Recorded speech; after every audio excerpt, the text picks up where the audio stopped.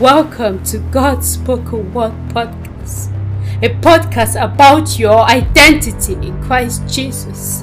As you listen to God's spoken word, may the Holy Spirit inspire you, guide you, and may He open your heart to His words.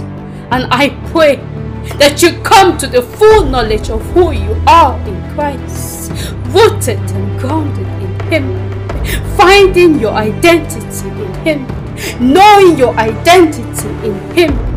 God Spoken Word Podcast.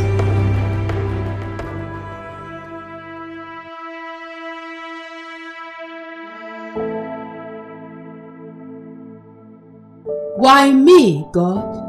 Why now? Why again? Are your blessings which are written in your word not for me? The question of asking God in a desperate situation, why me and why now, is something we Christians are familiar with. Our mind is so clouded with everything that is going on around us, forgetting what the Word of God says. We allow doubts, depression to settle in, instead of allowing the Word of God to dwell in us richly. I have been there. I have been there many times. I have asked myself those questions.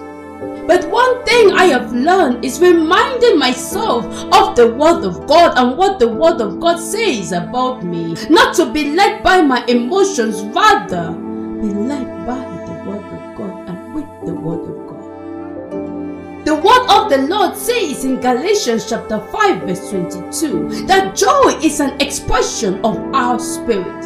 Since we know that we are spirit beings, we also know that we can express joy despite the situation, for our joy is not circumstantial.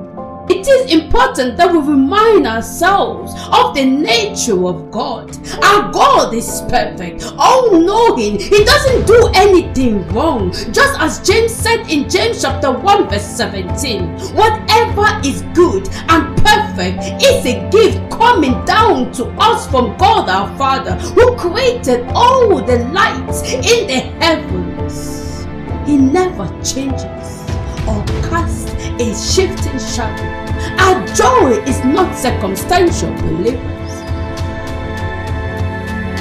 God is the vine, and we are the branches. As long as we remain in Him, we will bear much fruit. Outside of Him, we are nothing. Our joy is from Him and in Him alone. Let me repeat this again. Our joy is from our Father alone. We find our joy in Him and from Him alone. John chapter 15 verse 11 says, I have told you these things so that you will be filled with my joy. Yes, your joy will overflow. Jesus already told us that in this world we will have tribulations and trials. As long as we live, there will be always an undesirable situations and trials. Why then worry? Why then allow yourself to be downcasted? John chapter 16 verse 33 says, I have told you all this so that you may have peace in me. Yeah, on this earth you will have many trials and sorrows, but take heart, believers, take heart, believers, take heart, believers, because I have overcome the world. Jesus is telling us that He has overcome the world. He has overcome this world. We has overcome this world. All we have to do is to hold on the Word of God in our heart. Hold on the Word of God at all times, believers.